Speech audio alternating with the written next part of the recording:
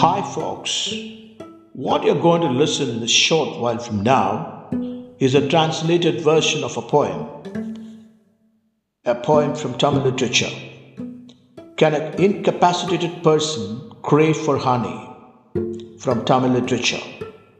The colophon says it's a sweeping statement to the girl about her unrequited love of a beloved and compares it to the plight of a physically challenged person who could satisfy himself just by peering at the honeycomb dangling on the tree on the highest point of a tall slope.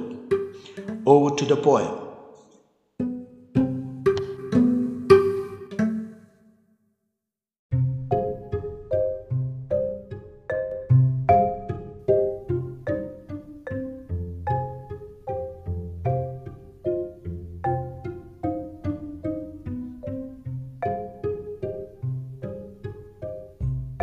Can an incapacitated person crave for honey?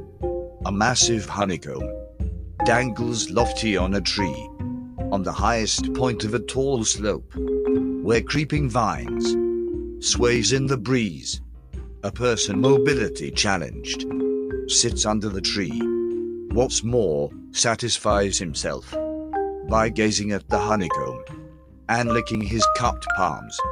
Akin to that person, I can't prevail upon my darling. I just only peer at him and make me inexpressibly pleased.